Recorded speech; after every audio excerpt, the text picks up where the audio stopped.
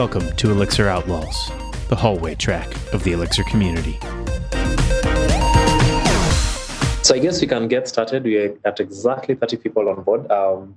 So I don't think I'll do you a good introduction. So I'll let you do the introduction for this particular session. I'm a big fan, for your information, I'm a big fan of Elixir Outlaws.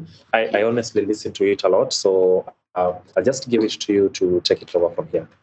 Well, Anna and Chris are not quite here yet, but I'll give a quick little introduction. Anna's having some trouble joining. So we started actually at an Elixir conference 3 years ago now, and we've been doing this podcast. We just get together and hang out and talk about Elixir and the community and what we can do and where we think that things are headed, and sometimes our breakfast that our kids ate and other random things. And we love the community and love to be a part of it. And we were really excited when we heard that there was a new Elixir Conf coming up in Africa, new continent jumping in, and we just thought it was amazing and wanted to be able to take part. So thank you for having us. Yeah, thank you so much, Amos. And what I really love about how you normally do your podcast is, should I call it the chemistry between how you talk about things and how you jump into issues and all that. Is this something that you built over time, or that's just how you got it started? It's just how we got it started. What we really wanted to do was mimic the conversations that we have in the hallway at in-person conferences. And then when there started to be remote conferences, we were hoping that by doing live podcasts at those conferences that we could start to bring in some of that hallway track and get the community involved in the talks, because this talk is really part of everybody here. If you have questions, if you do anything, just throw it in the chat inside of the Whova app, and we will get to as much as we can in the amount of time we're here. And all right, fully participate. I see Anna now. Yeah, I can also see Anna here. By fully participate, you mean ask questions, contribute. So how really do we get into this? Do we raise our hands first so you mention our names? So do we just throw a message in the chat on the Whova app is how we've done it in the past. It works really well. All right. Okay. Sorry about the technical difficulties on our end. Yeah, sorry about that. I saw the lightning talk just before this. Technical issues are common this afternoon. Yeah. Well, we can just start talking about Keithley instead. Oh my God, there's so much to say about him.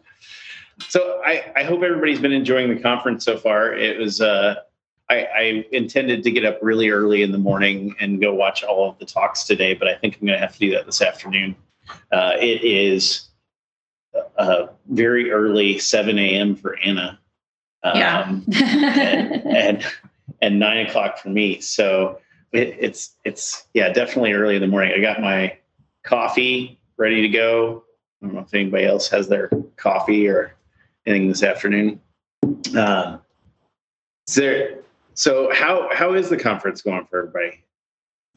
Yeah, for me as part of the organizing team, as usual, you always see all the mistakes that are being made. You don't concentrate on the good things. You're just pointing things here and there. But so far, it's been amazing. We started out with a very good tone on when Jose was talking about the IEX copy paste. So Jose has ultimately allowed us to copy paste into IEX. I think I will have to explain what that means if you missed that session. So previously, when you are when you're copying code that has pipes in them, then you paste it into IEX, it will actually complain. Mm-hmm. But now that is actually possible in Elixir 1.12. So copy pasting is now allowed in IEX. Super useful. That is very useful, yeah. I've been frustrated by that many, many times in the past. And I guess that was almost everyone's takeaway of the whole session that Jose was talking about. Everyone was like, yes, finally a problem has been. Yeah. Looks like we... Oh, go ahead. Yeah, everyone was like, yeah, a problem in Elixir has been solved. Now we can copy paste into IEX. Thank you, Jose. We're done. And we're done. That feels like it's really funny how those like quality of life, I would call them improvements, no matter how small they are, feel like the biggest features, and they kind of often overpower other features that are really powerful to get our jobs done day to day. But that quality of life, it speeds us up. It keeps us going. So I love those things. Like recently, the where you can load dependencies in a mixed script without having in an Elixir script without having to create a whole project in order to put some dependencies in. It's a really nice feature to add too. Been loving that. Looks like Chris is here. Muted away, but here. Good morning. Good morning. How's it going? It's good. Just getting into the morning here for me. Yeah, it's early. I know. I barely was able to sleep in for this. Oh man. I know it's rough for you, Keith Lee.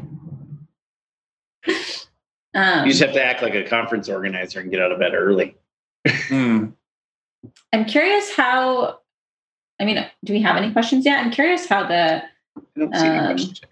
Am I saying your name right? Sigu? No. Yes. It's wrong. It's. Okay. Sorry about that. I'm curious, like how it's been kind of building the Elixir community where you are. Is there a lot of interest? Sounds like there's a lot of people here, and like how's that been going, and like what that experience has been like for you all. Yeah. Well, it's literally an interesting experience because in Kenya, allow me to talk about Kenya because Kenya. We've built the Elixir community in Kenya. So I might have been the Elixir Kenya member number 0, 1, 2, 3, or 4, but I know I'm the first 10 of the members. And we've seen the community grow with time. And the interest that it sparks, this is one of the community members. He's called Collins. And I've been able to meet him and talk to him simply because we created a WhatsApp group, which is our main means of communication. Yeah. Jackie, what are you saying? Okay, sorry about that. So we've grown not exponentially. We've grown kind of in a linear way with time. But I feel like probably we've stagnated. So this is part of our effort to get in more people into this particular community. Got it. Yeah. I was just curious how are people finding out about the Elixir community in Kenya? Okay, I know how to redirect that question because I didn't find out about it because we created it. So well, yeah. Good idea. Yeah, that's an interesting question. I think for me, I wanted to start an Elixir community, right? Okay. So I started this WhatsApp group as we do in Kenya, and I had like about 5 members. And then I go to Twitter and I see an announcement about ABIB Kenya meetup. So I go and find out what's going on there. Yeah. And I sent you guys the WhatsApp group that I had created, only to find out that you guys already have a WhatsApp group. So basically what I did was go to the new WhatsApp group and close it and tell everyone, guys, let's go over there. Let's go. They're way more than us. Yeah. There's no point swimming upstream. Let's just join the rest. So that's how we ended up at ABIB Kenya. So you actually found it out on Twitter? Yeah, I found it out on Twitter. Tried to get you guys to join our WhatsApp group. Found that you had the WhatsApp group. Closed that one and joined this one. So the same spirit with which we created that WhatsApp group, we also joined the WhatsApp group that you guys had created, and I would say the growth has been organic. Right? Yeah. It's not exponential. It's just one person at a time. Nice. Yeah. How many people are involved in the group now? We can check the numbers right now. check. Perfect. This is live. Yeah, this is live. This is live data. Yeah. How many? 117. 117. Wow, Oh, that's awesome. amazing. That is really awesome. And that is only in Kenya. Imo, you can talk about Nigeria if Imo is on the call, and you're free to speak about it. And then Shuaib is also there. We've also talked to Shuaib, who is in Nigeria. Then we also have Daniel from Uganda. So any of you can talk about the Elixir community, because it's not only the Kenyan Elixir community. This is it's an African conference. It's an African conference. Yeah. There's the English word I was looking for. Conglomerate. Conglomeration. Conglomeration. Yes, that's of community. of community. So Daniel or Imo, any of you? Yeah, so we got Kenya, Nigeria, Uganda, of groups in those three places? Yes, so we would just love them to talk about them if they're free to, or if they're in a position to. I don't know. Or if they put it in chat, I'll read it. Yeah, they If don't I have can't hop to in. if they can't hop in. Yeah, Shoaib is also here. Happy to see you here, Shoaib. Yeah, If Imo is absent, I think Shaib can speak for him. yeah. So still okay. Oh, Rashid is also here. Oh, Rashid is also here, so they can speak. Or type something on the chat. Oh, I see something in the chat. Yeah, that's right. Shite. I could talk about Uganda. Oh, yeah. Awesome. Yeah. Welcome. Cool. So in Uganda, the Elixir community is not that big, I'd say. We don't have more of a unified group or meetup that we do regularly. However, for example, we have a very few companies that are not able to use Elixir. However, the engineers are spread over. You find Ugandan engineers using Elixir, but not necessarily working for companies that are in Uganda, or even actually meeting, because some of them actually may not even be living in Uganda. So, for example, one company that was really using Elixir was SafeCoder, and is still using. But so most of the first, you'd say the community of Elixir engineers were all mostly working for that same company. And so we are a handful of engineers. We know each other. So mostly for me, when I heard about the conference, I was like, this is a good opportunity for the guys to actually have more engineers join Elixir, have more Ugandans use it.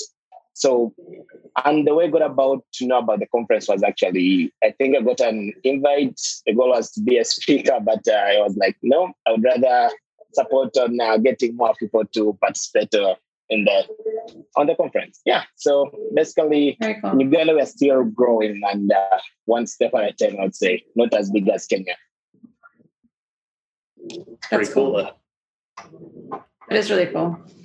And I feel anywhere where community is building, often it feels like, the work that I've done in San Francisco, the work that folks have done in other places, right? I feel like it often is just one step at a time, right? And when communities build organically, even if it's slower, if people actually feel connected to the community and they, feel welcome and they feel like they're able to participate, then they're more likely to stay, right? And so those organic connections where you're actually meeting people and forming that community is, I think, super valuable. So that's awesome. That's really awesome. The best way to learn too is from people that you're friends with. It's so much easier to talk to people about the struggles that you're going through when you know them well. So yeah, that building that community allows you to get that comfort level where you can ask questions that maybe you think aren't the smartest questions in the world, but be comfortable asking. What are you up to, Chris? He's all quiet today. I know, that's very unusual for him. I'm just I think this is listening. the least he's spoken ever. I feel so called out. I'm curious to hear from the audience. What are folks? I mean, we don't have any questions in the chat, but if folks have any, I'm curious what folks are excited about with regards to Elixir. Unless Amos, you were going to say. We have one question in the Q&A. This is like the most pointed Elixir Outlaws question I think we've had. What keeps Elixir Outlaws going, and have you experienced podcast fatigue, and how does the team manage it? Anybody want to go first? Well, I haven't talked yet, so I can talk about this. All right, good. Go ahead, Casey. Yeah, I think we totally experience podcast fatigue. I know I won't speak for the others, but what keeps me going is the fact that we kind of put so little effort into the show. Like we don't overproduce it. We don't have guests on really. Everything about it is highly unpolished. It really is pretty much, I start recording, I open the Zoom call, people join, we talk about stuff, I stop recording, and then at some point the edited audio comes back and we publish it. Like that's the sum total of like my involvement. And that to me is very fun. And that's what lets me keep going, just because it's fun just to sit and talk with these folks and talk about this language and runtime that has brought me so much joy in my just like personal life and like work life. And so it keeps it very like low key, and getting to do stuff like this where I get to like come in and be like, just this like extra part of the community and get to engage with people. Like that helps keep me going through all of it. But totally, podcast fatigue is totally a real thing. And yeah, I don't know. At this point, I think I keep doing it too, just because like it's a bit of a, it's comforting just to be able to like talk to friends to some degree. Like we don't have to like be on our best game, and we don't have to, have a bunch of questions lined up for somebody and like be really polished. Like we can just be ourselves and just talk. And that keeps me going.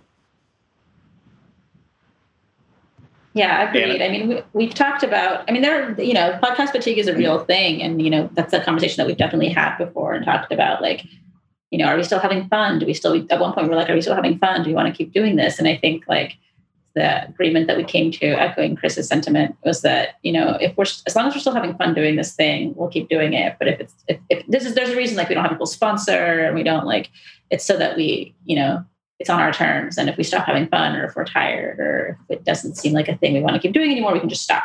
And so I think that also just makes it feel easier. There's less pressure, again, to perform or be on.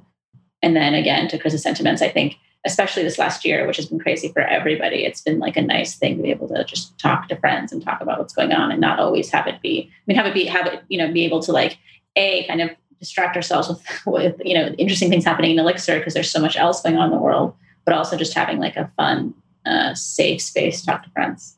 It's been great. Yeah, I am so on board with the fact that we don't plan a whole lot and we keep it organic. Like the whole idea when we started this was, I said earlier, was to be like a hallway track at a conference. Like, what would you talk to people that you see at the conference? People that maybe you only get to see once a year at the conference.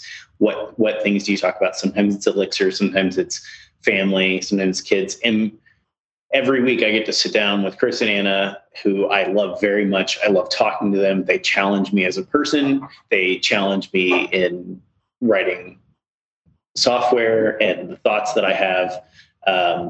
And I get to keep going. Even sometimes we have been on here. We almost get on every Thursday, but because we don't have things planned, if we're just not feeling it that day, we don't have to record. We don't have to show up.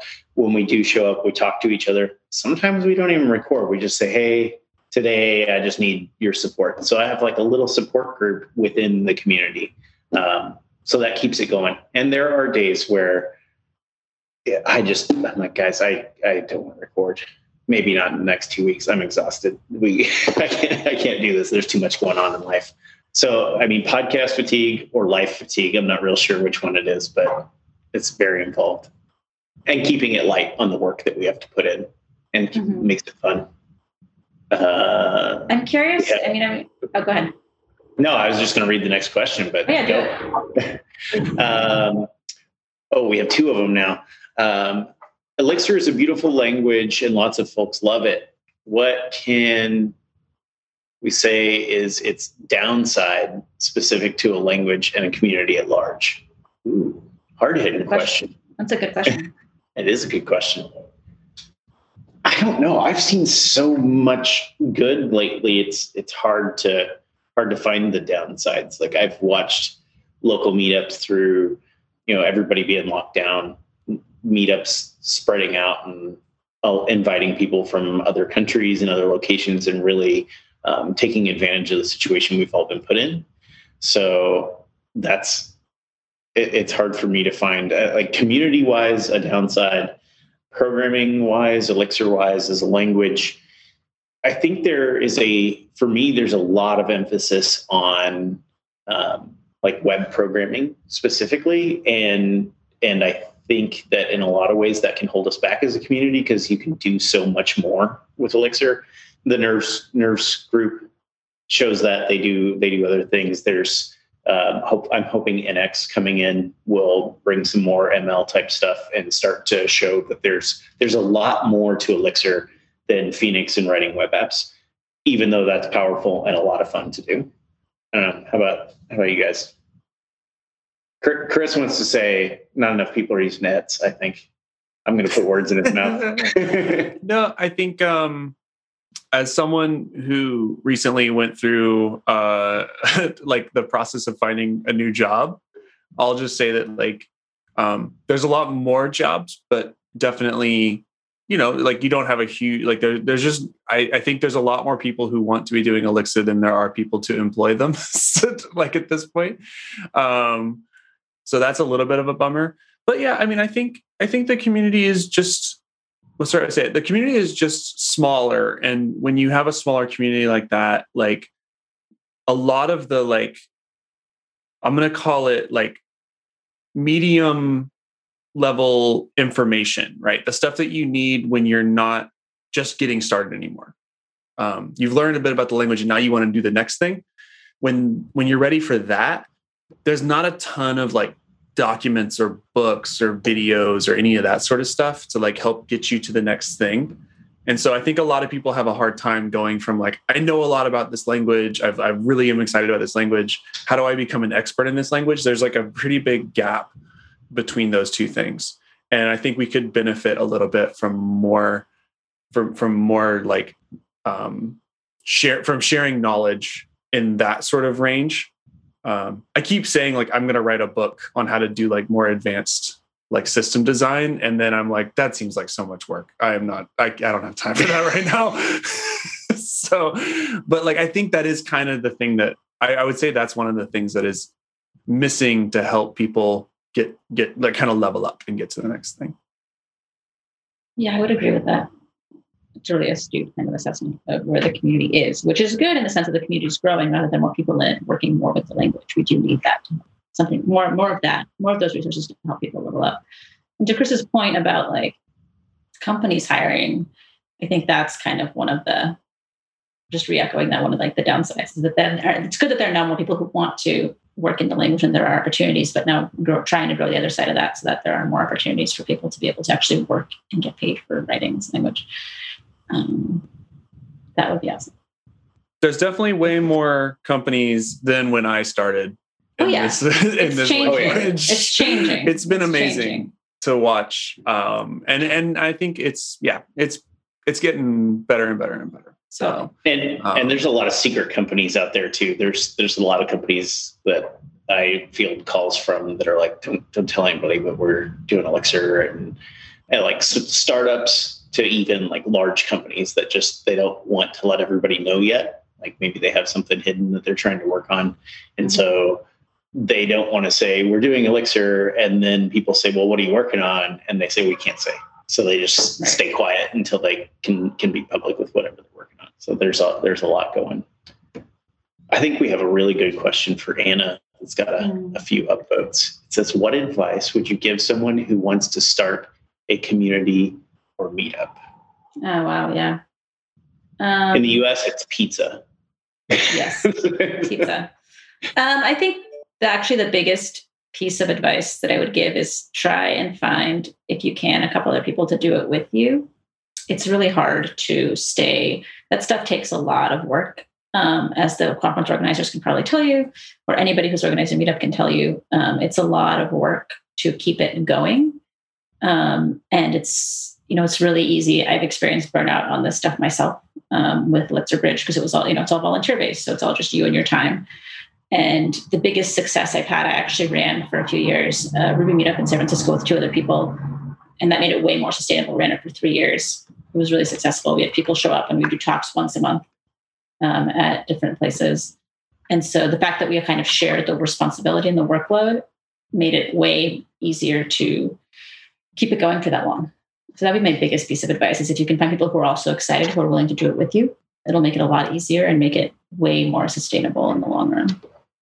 I feel like it's the same as doing a podcast. Mm-hmm. Like, find people that you enjoy being around and start to grow that community and keep adding people that you enjoy being around to it. But if you have those people that you can work with and that you like working with, it's so much easier, even when some days it's hard. Totally. Can I add something on to what Anna's just said about building a community? Yeah.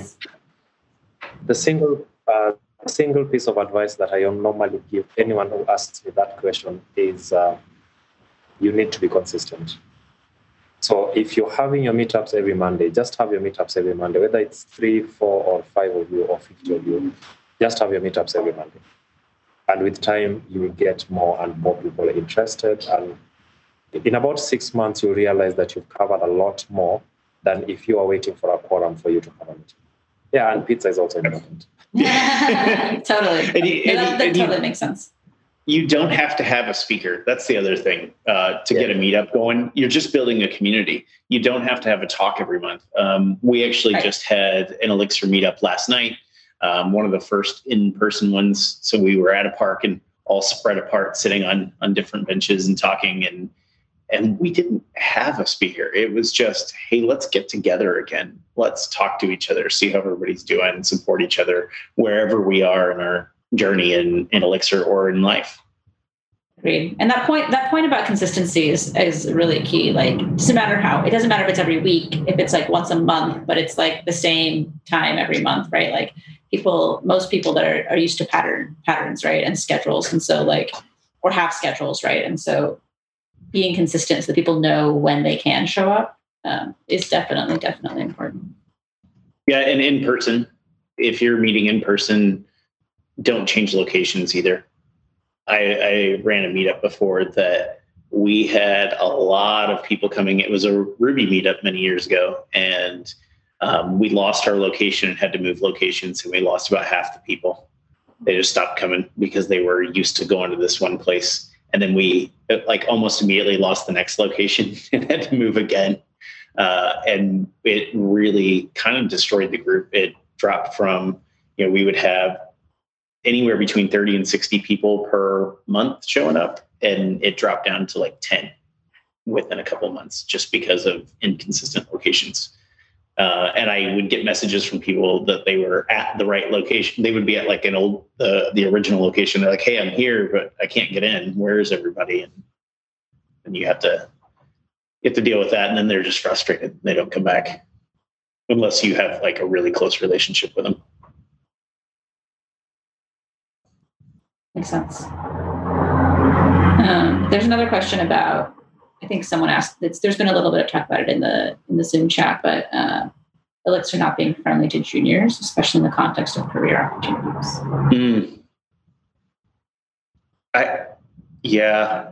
I've seen that a lot, is that a lot of the places that are hiring they're saying, I want somebody who's been doing this for a few years. And the number of us that have been doing this for a few years is a lot smaller than the number of people who want to get on board. If you're in that position, I think you reach out and start. Meetup groups are a great way, and you start to find those people that probably fit the bill and fit what you need, even if they may have not done a lot of Elixir, or you can start training them. Reach out to your managers if you're not in a hiring position and say, hey, look, I think we can take in this person that, yeah, they don't have a lot of Elixir experience, but they've been programming for a while, or they have this experience that can help us. And you almost have to be a salesperson for bringing people in and growing community, and that will benefit all of us. So bringing in those juniors and being that salesperson is really important. Yeah, I think someone's talking about, though, more about, as in looking at the chat, I think there are some questions around like employers saying they don't actually have the opportunity to hire or onboard Elixir developers. They can't find them? Or like, well, someone's saying they've not had the opportunity to write Elixir full time, but they're referring to like employers claiming that they don't have the opportunity to hire Elixir developers. Like Elixir developers are out there, but maybe they're not willing to hire developers. They're not willing to hire developers, like to your point, that don't have a certain amount of experience. They're not willing to hire developers that are newer to the language. And that's a tough question to, like, it's hard to know exactly what the answer is to that. Yeah, I think lie. Huh? I think you should lie. Because it's the same thing of like, yeah, well, it's the same thing of like this web framework is 5 years old. The company is hiring for people and they want 10 who years have of experience. 10 years of experience with the web framework or whatever. It's that thing. So I think if companies are going to play those sorts of silly games, like, you're allowed to play that game back at them. like if, I don't know. It's such an industry-wide problem. It's not even an Elixir thing. It's just like, it's true. It's totally an industry. The industry is so screwed up. It's like, yeah, I need 20 years of Docker experience. It's like, okay. Totally. Absolutely me. I don't even need. Are you answering Paul's question? Yeah. The question here was, who has the least love for Ruby among the outlaws? My guess is Chris. Spot on. Like, I don't even need to ask the other two, and I know it's me.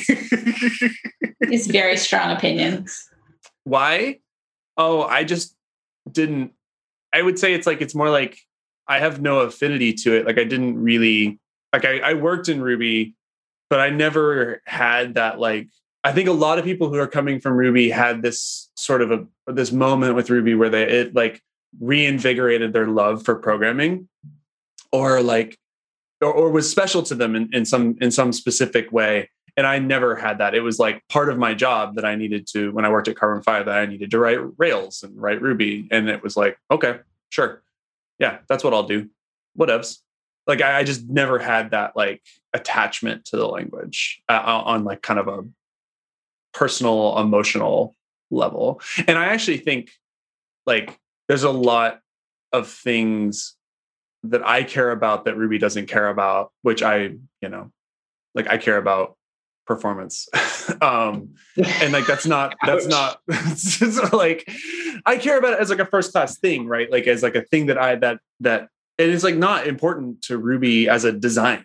It's important now because it turns out that companies used it for some reason, right? Like, like it's kind of makes no sense, right? When you look at like at that language and like what it was designed to do. It was like designed for programmer happiness. That's literally stated, right? It's not designed for anything else. That's totally fine. There's no shade against picking developer happiness or your personal happiness or whatever when you build a language. It's your language. Build your language however you want. Like, I have no problem with that.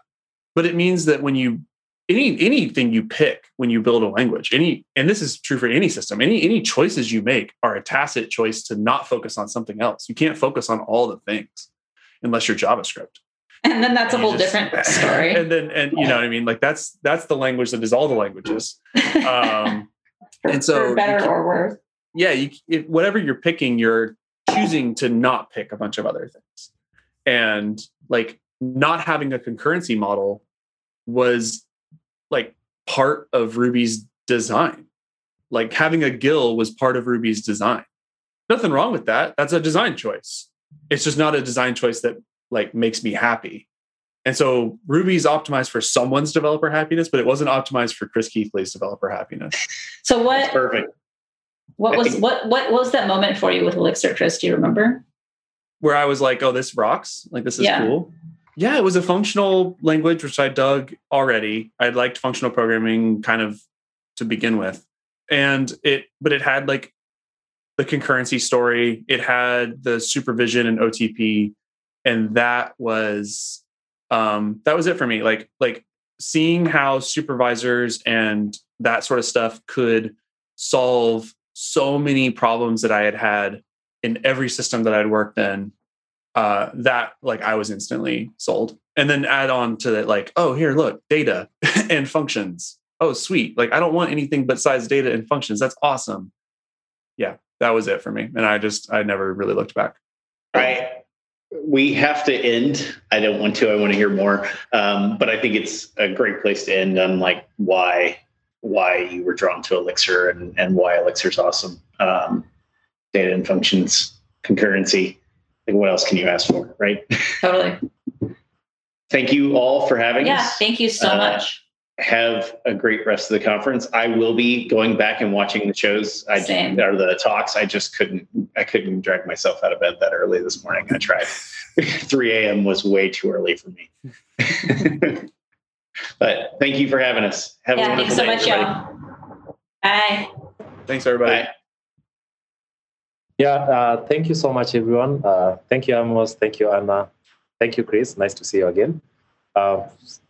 We'll see you again on the next session. Chantel will be taking us through the Erlang Foundation. Erlang Ecosystem Foundation. Erlang Ecosystem Foundation on the next session. Then we're going to have an amazing closing session. Chris, there's a question that we were asked by Francesco. You never answered it. It's a proposal. I don't know how that skipped my mind. Will you read that? Then we go.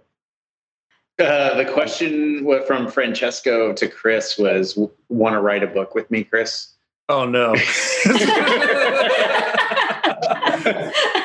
Ouch. No. So I'm saying, oh, no, like I have to think about it.